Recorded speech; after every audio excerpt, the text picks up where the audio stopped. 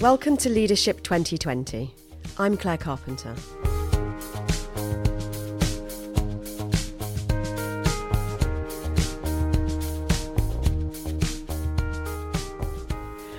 So I thought it might be interesting to talk to you about remote workforces and the challenges from a leadership point of view of working with an organisation where many of your people are either home-based or based out in the field. Yeah, so we've got about 100 people working for us now, directly employed at Corndell. And probably in our office at any one time, we've got 8 or 9. So, 90%, 91% of our workforce is remote, is mainly working from home or working from our customers' premises. And that definitely creates, I think, a different set of challenges to having everyone in an office. One thing I think which is really, people don't really realise is how important informal communication is actually to knowing what's going on. You've got the very formal communication channels through emails or through meetings, but actually we learn most about our colleagues, we learn most about what the organisation's doing simply from overhearing things or being, sat at the kettle waiting for it to boil. And if you don't have those very natural, because you're in the same space, you need to try and create opportunities for those informal conversations. And I think you need to invest a lot more in communication and in team building than you would if you could do it more naturally by having people co-located. And so from a challenge point of view, what sort of things have you come across in terms of that? Yeah, well, I think keeping people motivated, keeping people feeling that they're part of a team, keeping people understanding what the organisation's all about. Those are kind of some of the critical challenges that we face. Knowledge management, I think, in both an informal and an informal sense. How do we get everybody knowing what everybody else knows? How do we make sure we're not constantly reinventing the wheel? Yeah, as you know, we deliver a lot of workshops across a range of leadership and management topics. And of course, we need to bespoke and create those workshops for each employer that we work with. But there's such a massive amount of knowledge within the organisation. How do we make sure we're sharing that properly? So some very simple things around, if everybody in the organisation knew what everybody else knows, we would be so powerful. And it's getting that information out, and that's harder with a remote workforce. I think that's harder. You can't just glance over someone's shoulder. You can't shout across the office. You can't just meet them at the water cooler. It just is more difficult. And so we try a range of techniques to try and deal with that. So, as you know, we've got our WhatsApp groups, we've got Microsoft Teams, we've got the morning calls. We bring everyone together once a month because we think bringing everyone together physically is really, really important. And we try and create those communication channels remotely. We see some teams better at this than others, but for example, the sales team have a rule that if they're Skyping, they must video Skype. So again, this notion that they enforce, we are going to look at one another. We're going to try and break down the barriers as much as we can. And I think there's some real power in doing that. There's some discipline to make it happen, and you have to get past the sort of forced uncomfortableness. But once you do, actually technology is creating some really powerful tools for us to do remote working better. Yeah. And thinking about people's experience of working remotely before they take up a role is remote. Have you seen differences in the way that people approach remote working in terms of shared or past experience? Yeah, it's one of the questions we ask at pre-interview. So we do video interviews before we do face-to-face interviews for all our staff. And one of the questions we ask is, what is your ideal working environment? Because if people have worked from home, they understand what it's like. But if they haven't, and particularly the sort of people we employ, because the sort of people we employ are incredibly friendly, they're social creatures. You couldn't be a member of the Corndell team, you couldn't be a trainer, you couldn't be a coach if you weren't interested in people. So actually it can be quite lonely, it can be quite remote, some of that home working. So really, helping people to understand what that will be like if they haven't done it before. And one of the things we do with a lot of people we take on is we ask them to go and shadow some of our existing staff before taking the job, so they can be absolutely sure that this is right for them as much as we need to be sure that they're right for us. But no, you definitely see some differences. I mean, I remember when before I started as chief executive at Corndell, I did a couple of years of working from home and doing sort of consultancy on various projects, and after 2 years I'd had enough of it. It seems quite idyllic. I can get up when I want, I can sit around on my sofa and not have to get dressed. I can write what I want to do. But actually, it can become... I personally found it that after that amount of time, I was definitely ready to go back into an office and see people and talk to people. There's a perception, isn't there, that your work-life balance might be improved if you have less of a commute and you have, the opportunity to, manage your own time and be more flexible in terms of those hours. And perhaps there's a downside to that as well, in that work sort of bleeds into life sometimes. Yeah, absolutely. I think the notion of physical separation could be quite important. One of the things we talk about with our staff is having a separate space for working and a separate space for living. So I live in a one-bed flat, so it's not actually possible for me to have a separate working space when I was working from home. But some of the things I do, I'd go to a cafe. I'd go to the British Museum and sit there and work. So that notion of trying to separate out the workspace from the kind of home space, because I agree with you, Claire. I think that is incredibly important to have some of that separation, so you don't constantly feel you're working. I'm sure we'll touch on this in a number of areas, but particularly with technology brings us together. But technology can also be a slave master to us. We're still responding to emails at 11 o'clock at night, at 6 o'clock in the morning. Then actually we need to make sure that people are home working, that there is a proper separation, and that we are getting that work-life balance right. Particularly, again, as you know, we work people very, very hard at Corndale. So people do work long hours. The majority of our staff are part-time. The vast majority of our staff are home working. But that doesn't mean that people don't work incredibly long hours and incredibly hard at the time they're working for us. So creating that separation, giving people that time, saying it's okay to turn off, it's okay not to respond to this email on your off days, it's okay not to pick up the phone. All of those things are really important to us culturally. And I suppose it's also different for each individual that's part of that sort of remote working community anyway, isn't it? In terms of what they want as individuals. I'm thinking about its impact on culture now, because we've talked about the impact on the individuals and how they need to achieve that balance. But how then, as CEO, do you build a culture and really maintain that growth when many of your people are working individually and remotely? Yeah, look, I think that's a great question. And again, I don't think there are magic bullet answers, and I'm certainly not going to pretend that we've got this nailed and kind of we are exemplars in this. I think we're feeling our way through and learning and hopefully getting better, but there's still some considerable way to go.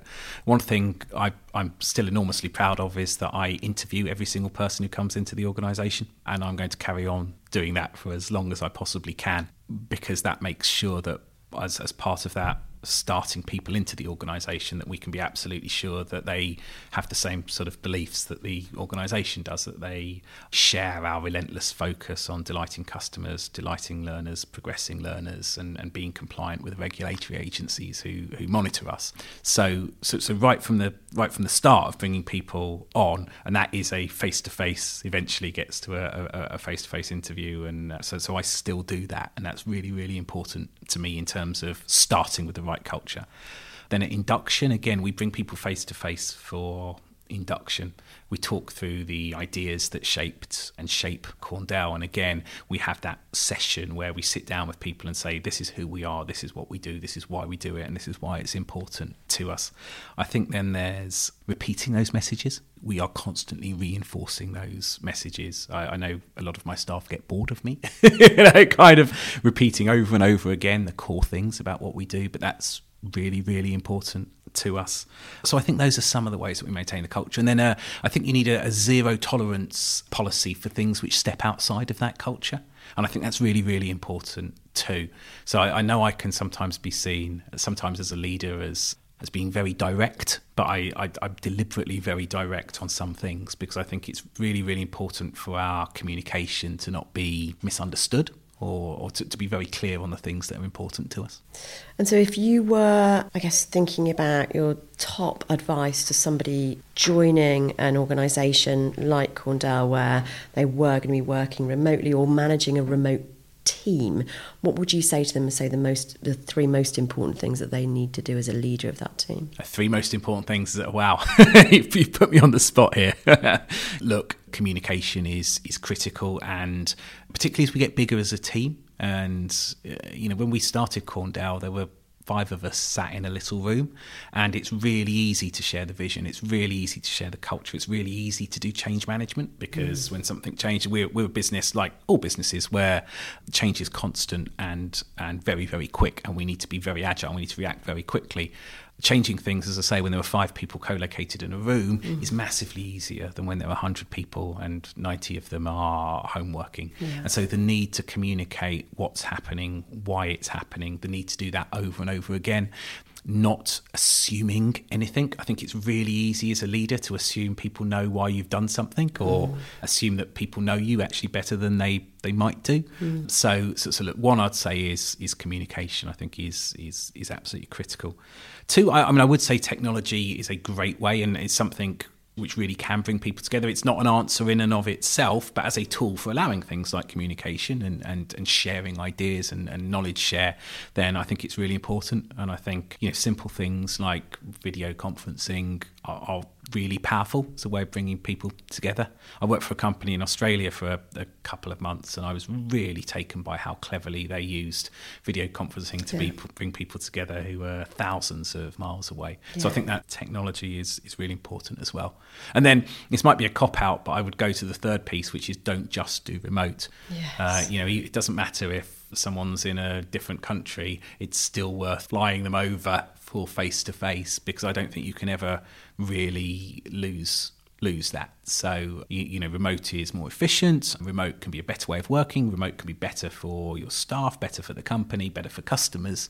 But there's always going to be a place for face-to-face, and that shouldn't be. That should be part of the mix. Yeah, I guess that changes and develops over time as well, doesn't it? So once you have built that relationship in the early stages of either employment or customer delivery, then the remoteness can extend, can't it? Absolutely.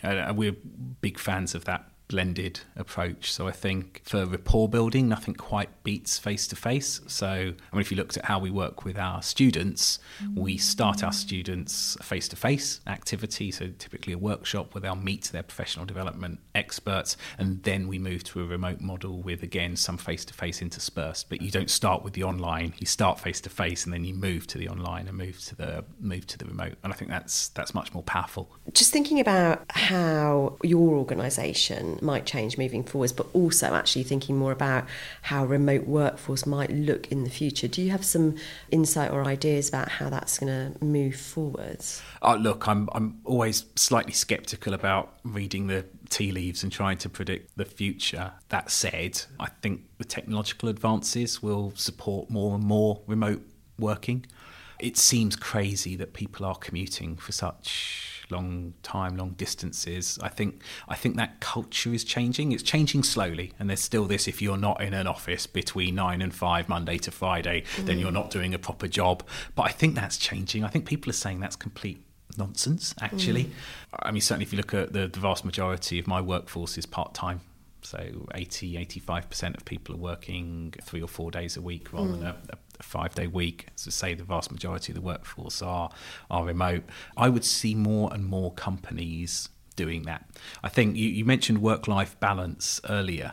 I think this crazy notion that as we become richer and richer as a country in the West, Keynes said, was it 50, 60 years ago, we'd stop working 5-day weeks. We wouldn't need to. We'd be working 1 or 2 days a week. And actually, he wasn't wrong on that. We don't need to work 5 days a week. Actually, lots of people are still choosing to work 5 days a week rather than choosing to earn a lot less money, still have a very nice quality of life, but work 1 or 2 days a week.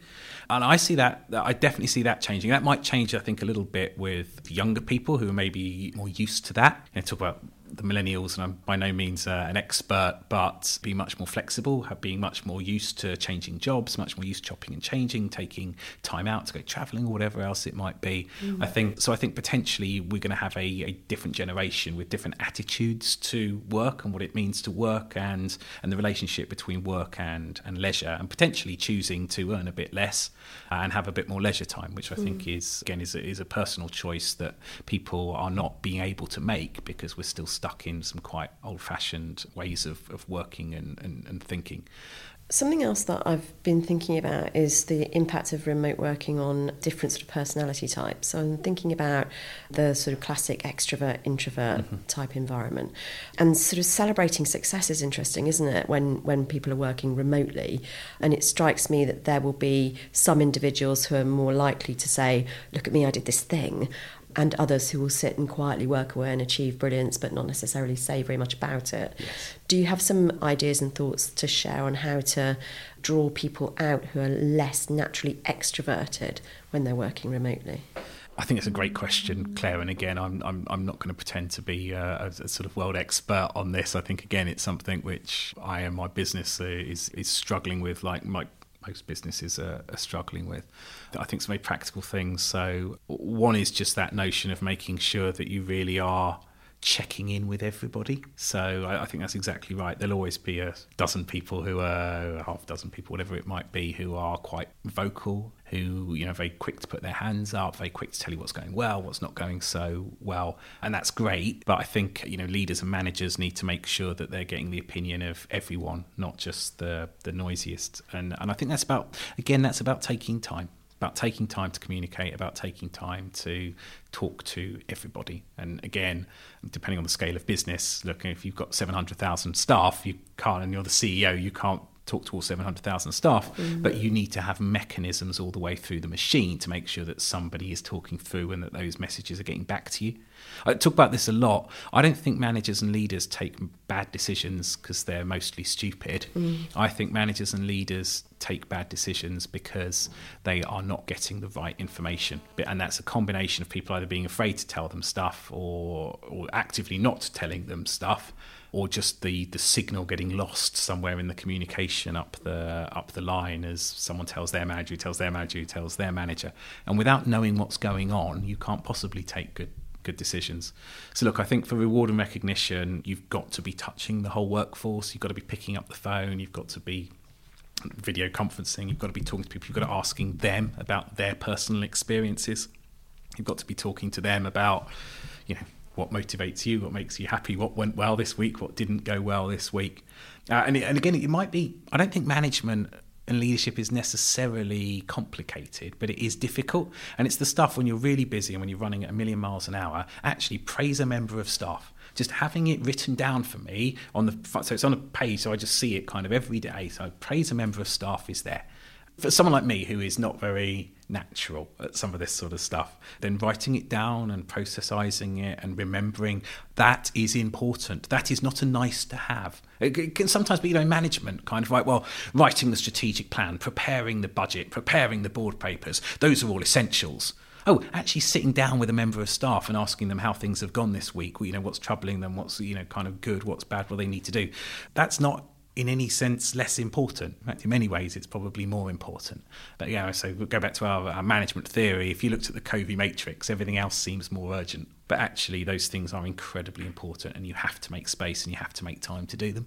And that means carving out time in the diary and putting it in and saying, I'm doing this because it's important. And it's for me at least, because I say I'm sure people are kind of, politicians are kind of incredibly natural at this, at making people just feel amazing. And, I think if you're less natural at it, then you need to be disciplined at it. And discipline doesn't mean fake. I think it'd be easy to see that then as, I remember about a very senior manager at an organisation I used to work, and he definitely wasn't the most natural with people, shall we say. So he knew every now and again that he was supposed to praise someone or supposed to ask people how things were going, but it definitely wasn't natural to him. So he had to force himself to do it. So one day, one of my bid writers, she was in early. It was about 7:30 in the morning in the office because we had a bid that needed to go in. And this very, very senior manager, so sort of her manager's manager, was also in early. He'd bicycled in, and he was in the shower actually, and he'd come out the shower going back to his office, apparently just wearing this little towel. And so he walked past the bid writer and saw that she was in early, and then something clearly clicked in his head. he decided, I'm supposed to praise members of staff and have a conversation with them. So apparently he walked over and had a very, very awkward 15-minute conversation about how grateful he was that she had come in early, just wearing his little towel, and then wandered off. So these things can go wrong if you're not very I'm never doing that again. No, yeah, exactly. Never, I'm never ever coming in early again. So these things can backfire again. It comes to the emotional intelligence and comes to the That's so funny.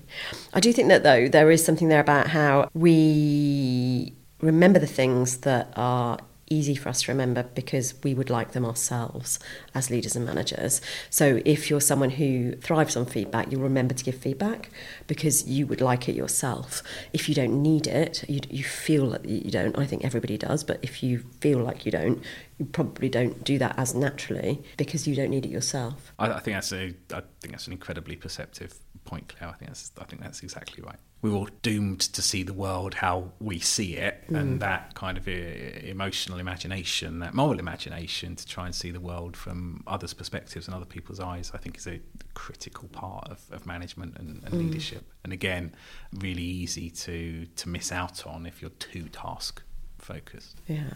So thinking about some of the points that you've made, there's some real advice there around communication being fundamental, doing that really regularly and consistently also being important, and touching everyone, getting out there, getting feedback, not assuming that you know what's going on in your organisation. So that's been really useful insight in terms of remote workers. So thank you for sharing that with us, and good luck with your remote workforce. Thank you, Claire. Really enjoyed it.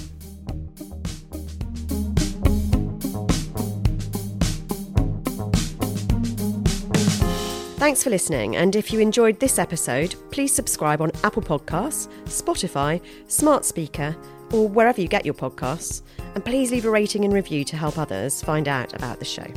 This is a Podo podcast produced by Nick Hilton in association with Corndell.